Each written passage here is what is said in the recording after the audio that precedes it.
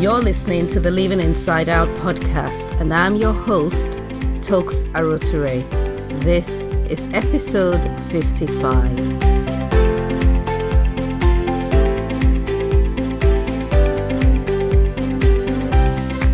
Welcome to the Living Inside Out podcast, where we believe everyone is gifted and our gifts are given to help us manifest our purpose.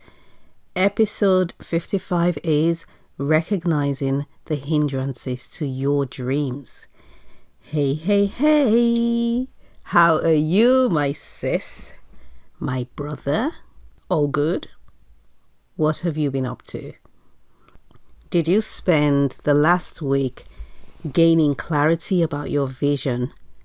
I hope so, because today we are going further.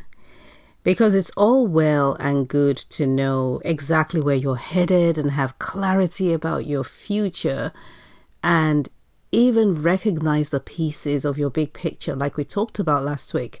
But what if you still can't pick them up or put them together, no matter how hard you try? I can empathize with that because I know what it's like to carry a dream and even recognize that the resources are there, but somehow draw a blank, not being able to move forward for one reason or the other. And today I want to share 3 subtle hindrances to our dreams being manifested. This past week was quite the challenge for me. I was facing a lot of mind battles, seriously. And what was interesting is I knew that it was temporal. I knew it was an attack. I even knew that the thoughts the enemy was throwing at my mind were lies. Yet it was such a battle to not believe them. And my head felt like there was smoke in my mind, in my head. And I just couldn't break past it. So on Wednesday, I went to Lille in France for the day with my store manager, and even though she told me what time we needed to be at St. Pancras, because we went by Eurostar, I opted to leave my house for the 1-hour journey at the exact time I meant to arrive at the station. And when she called me on the train to say she was there and where was I blissfully said, "Oh, I'm still on the train." And I was wondering why she got there so early. Well, we missed the train, but God came through for us and saved us from paying £300 for a second ticket. We were on the line and this attendant was taking such a long time to attend to what seemed like a complicated situation. And I looked ahead and saw this other guy with just one person on the queue much further down and thought, let's just go there. And we went there. It's one of those things that it's easy to call a coincidence, but I know better. I know that God literally picked us up from where we were and moved us over to this other guy who took a liking to us, got into conversation, asked where we were from, talked about our names, asked if we had been to Lille before, and then he said, "Let me see what I can do. I'll move you onto the next train and I won't charge you. Enjoy your journey." And that, my friend, is what you call favor. And my spirits, of course, were lifted. But then the business affair we went for didn't turn out quite as we wanted it to go. And I am thankful that in that moment I recognized the growth that's occurred within me. I used to go from slight problem to worst case scenario within seconds. And that has been my coping mechanism from boarding house days. In Nigeria, we say last. And that literally means, well, the last thing on the line or the worst that can happen is, because it helps you to see yourself solving the worst case scenario before it happens. And that eliminates any feelings of dread. But the truth is, many of us, including myself, don't visualize ourselves solving the problem. Instead, we visualize ourselves accepting it and moving on to plan B, which is what I was doing in that meeting. But then as the terms were being laid down and as we were discussing, and I saw myself exiting mentally from that whole situation and even beginning to search for plan B, I pulled myself back in. Just because there is pain does not mean you should pivot. Sometimes the discomfort comes to stretch you so that your capacity to receive what you hope for is increased. But you have to be in that place of wanting to grow before the stretch can happen. And that is the first of 3 limitations that I'll share in this episode. One of the hindrances to our dreams coming to pass is our reluctance to experience pain. Building your muscle of emotional resilience will help you go over those bumps that are sure to crop up on your path as you travel on, because emotional resilience is a muscle. It doesn't mean you need to become cold and unfeeling or you need to become stoic. It is really understanding that your emotions can stretch in either direction, but you won't lose yourself in the process. It is that thing that allows you to be there for your hurting friend and also allowing your friends to be there for you. It is being vulnerable and being strong. I believe we fear pain because of the uncertainty that comes with it. You see, we know that pain can't be measured. I worked as a medical rep for a number of years, and one of the problems that doctors have in pain management is that there is no scale of measurement. People talk instead about a person's threshold. When it comes to your blood pressure, we can measure it. When it comes to your temperature, we can measure it. But when it comes to pain, there is no measurement. One person can break a finger and scream the building down, which will be me, by the way. While another one can have the exact same injury and barely move. So in addition to not being able to measure pain, we know that there are varying degrees of it. Stubbing your toe hurts, but it doesn't compare to the pain of childbirth. And so our reluctance to suffer difficulties possibly is because we can't tell just how far the pain will go.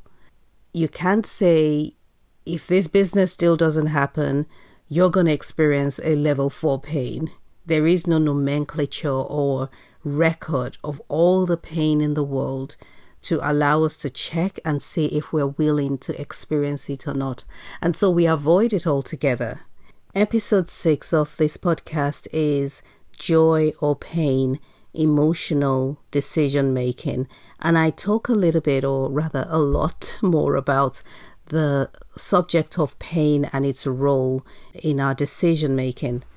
The second hindrance to our dreams coming to pass is our reluctance to get out of our feelings.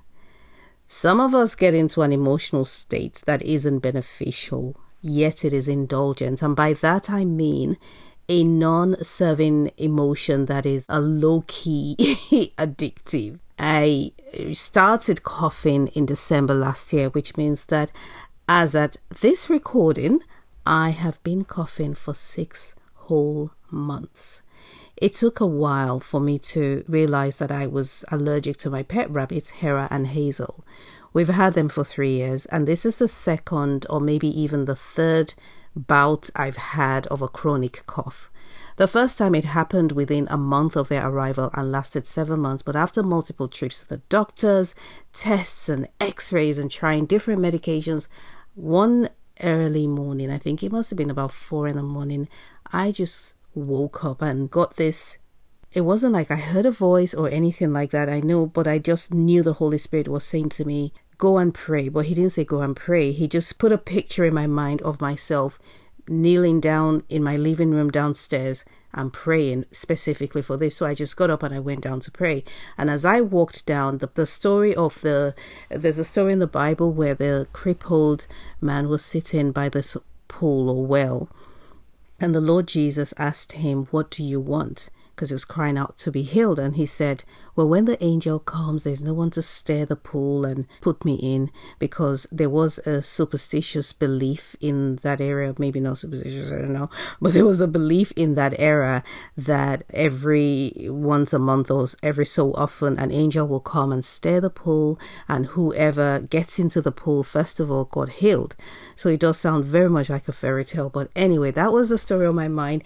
And somehow I just felt led to submerge myself in the blood of Jesus as though it was a well with water in it. And I pictured myself doing that and praying and declaring that I was completely covered in the blood of Jesus. And immediately I stopped praying, the cough subsided, and within 4 days it completely ceased. That was 2 years ago, and it came back again in December. And this time around, people, the same prayer, the same posture, the same story in the Bible did not give me the outcome I expected. But what was interesting was this, which I'll tell you in a minute. I was in Nigeria on holiday last month, and if you're a regular listener or we're connected on social, you'd already know this. And while I was away, I became inspired like I haven't been in a while to take hold of my life and direct it with full force in the direction I wanted it to go.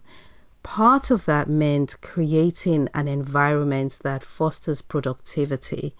And so we're talking having a decluttered and a clean space, because I mentioned in the previous episode that one of my top 5 strengths is the appreciation of beauty and excellence. And beautiful spaces and excellence inspire me to do better for myself. And my precious bunnies did not help with a beautiful and a clean space. They are loving, they are sweet, and they are clean. But they shed their fur a few times a year. And in the last month or two, these little guys have suddenly gone from being completely litter trained to being not litter trained. So while they still only poop in their hutch, they've decided to do it on the floor of their hutch as well as in their litter. And so my cleaning is more. And then they're ripping the paper that's on the floor of their hutch and they pull it out, because their hutch is in the kitchen. They are, or were, indoor rabbits. And we have a fairly large kitchen, so it's not like it was cluttered or anything. And they've got the space to roam around, but I was starting to get a bit tired. Their hutch has got 2 stories or 2 little floors, and it's about 1.5 meters or so wide. And that was taking up space, even though, like I said, the kitchen is sizable, it wasn't cluttered. But then we also could not leave the kitchen door open, because they'd just roam all over the house biting cables and spreading their fur around. So while it sounds like I'm complaining, I'm not. This has been our chosen reality for 3 years, because I wanted my children to experience the responsibility and the joy of having pets, and they have. But let's add to that they are either away at school. I've got a son out of town at university, and I've got another couple that are working, and I've got a mid-teen would rather stay on his bed than come down and play with the bunnies. And so all of these facts notwithstanding, I still struggled to let them go. Once I realized that I was allergic to them, I knew that the next step was obviously to let them go. But and all of what I've talked about, the clutter and the bits and pieces that I wasn't too keen on, though I had accepted, did not necessarily help my decision making when it came to rehoming them. I was in my feelings. I think there was some level of wanting to control every outcome at play here, because I contacted a few companies, a few farms and rescue centers and organizations that rehome rabbits. Listen, people, I did not know that was a thing. And I'm looking at each one and I'm vetting them, and I'm looking at videos and showing them to my boys. And I'm saying, no, do you think they'll be happy here? Do you think they treat them well? And your girl had visions of psychopaths ripping up my rabbits to shred. It had visions of people not cuddling them when they should be cuddled. I don't know what was wrong with me. There were all kinds of thoughts, and each one just made me feel more emotional than I did literally the minute before. But I had to let go. So I dropped them off with a lovely family in Hampshire who actually rescue rabbits. And they have about 9 rabbits, they have a few cats, they have a dog. And then when I asked, and they have a chicken as well, so the chicken potteried around. When I asked the sister what she was studying, guess what she said? Animal studies. My heart was finally at rest. I mean, God had to speak to me. And he said to me, listen, they are my creation. I made them. They are mine to look after. I look after flowers. I look after birds. I look after rabbits. I look after you. And it was just this very much up and down. This poor woman had sent a message on Facebook because I joined a few Facebook groups for the cause, and she wanted to know if the rabbits were still available. So the first thing I did was vet her. I went onto her page and I'm looking and I'm checking her out. I'm like, you have a dog. You have a small dog. That dog might fight with Hera and Hazel. I don't think I like that. And then she sent me a follow-up message with 2 question marks and the question, I hope these are free. And I thought, how dare you? How dare you think that money can buy my rabbits? And I just thought, you know what, money compares to the rabbits, whatever it is I was thinking. But I just thought, nope, I put a big X on her. But as I was driving out and, I putting everything together and God speaking to me and reassuring me, because God is such a loving father. He didn't say, you know what, Tokes, grow up and crap, get to stop that crap or anything like that. He didn't do that. He just told me that he loved his own creation and it was not my responsibility, and I should stop Googling emotions of rabbits and how they feel when their owners move them onto another home. But anyway, my heart was finally at rest.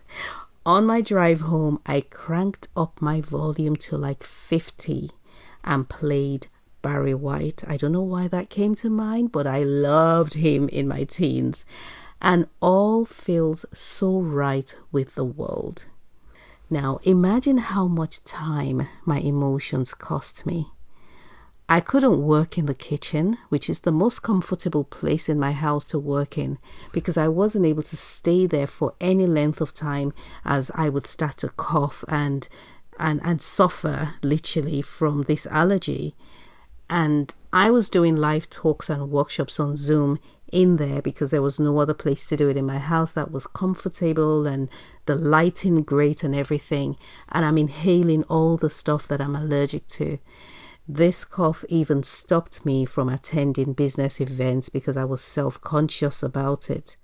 Last week, I gave a masterclass to a group of wonderful ladies, the Super Working Mom Academy, which is run by my dear friend Detola, and she's got a podcast called When Life Stops, and it's a podcast on grief. Brilliant podcast. I recommend it. And grief goes beyond physically losing someone, but it's also the loss of a job, loss of divorce, and all of these things. So I recommend listening. And I've left the link in the show notes as well.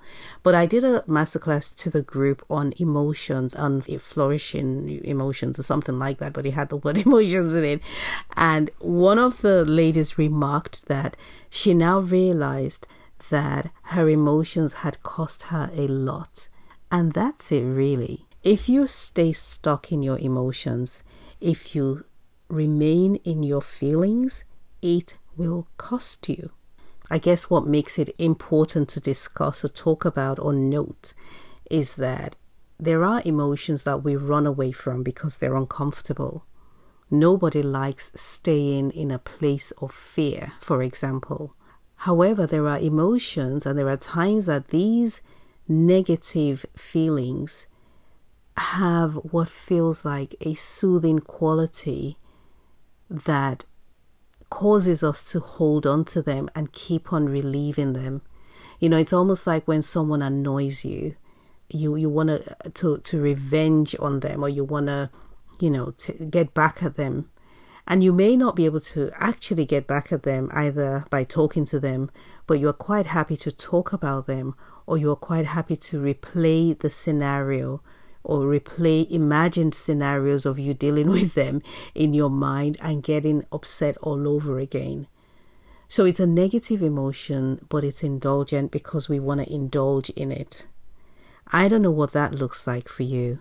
Is it fear? Is there a fear of something that's stopping you from moving to the next level or the next stage in your life? And the fear is keeping you, quote unquote, safe in your comfort zone. Or is it unforgiveness? Someone's done something nasty to you and you feel justified in holding them in anger.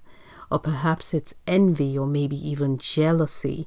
These emotions are the type that keep us stagnant because they refuse to move. They're typically indulgent. They are justified by your thoughts, and then they feed the thought. So you end up being in a cyclical state and you just can't break out of it. You cannot move in the direction of your dreams if you're stuck in the land of anxiety. The third hindrance that I'll share today is allowing your emotions to lead you. Emotions are powerful, but they make bad leaders. This is a quote that I coined to remind me, and now you, how not to live.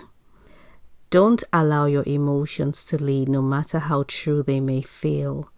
The lesson here is not to ignore them, because they are actually there to inform you of a situation.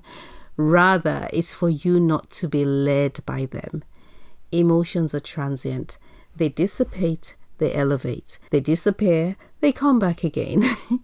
Remember when Steve Harvey accidentally announced the wrong Miss Universe? I think it was in 2017. The emotions, just imagine the emotions in that auditorium would have gone from exhilaration to disappointment to bewilderness for some, and for the others, it was the other way around. At the same time, people were feeling exhilarated. Some other people were feeling disappointed. And then they felt excited and happy because, hey, we won after all. And then bewildered. It was all over the place.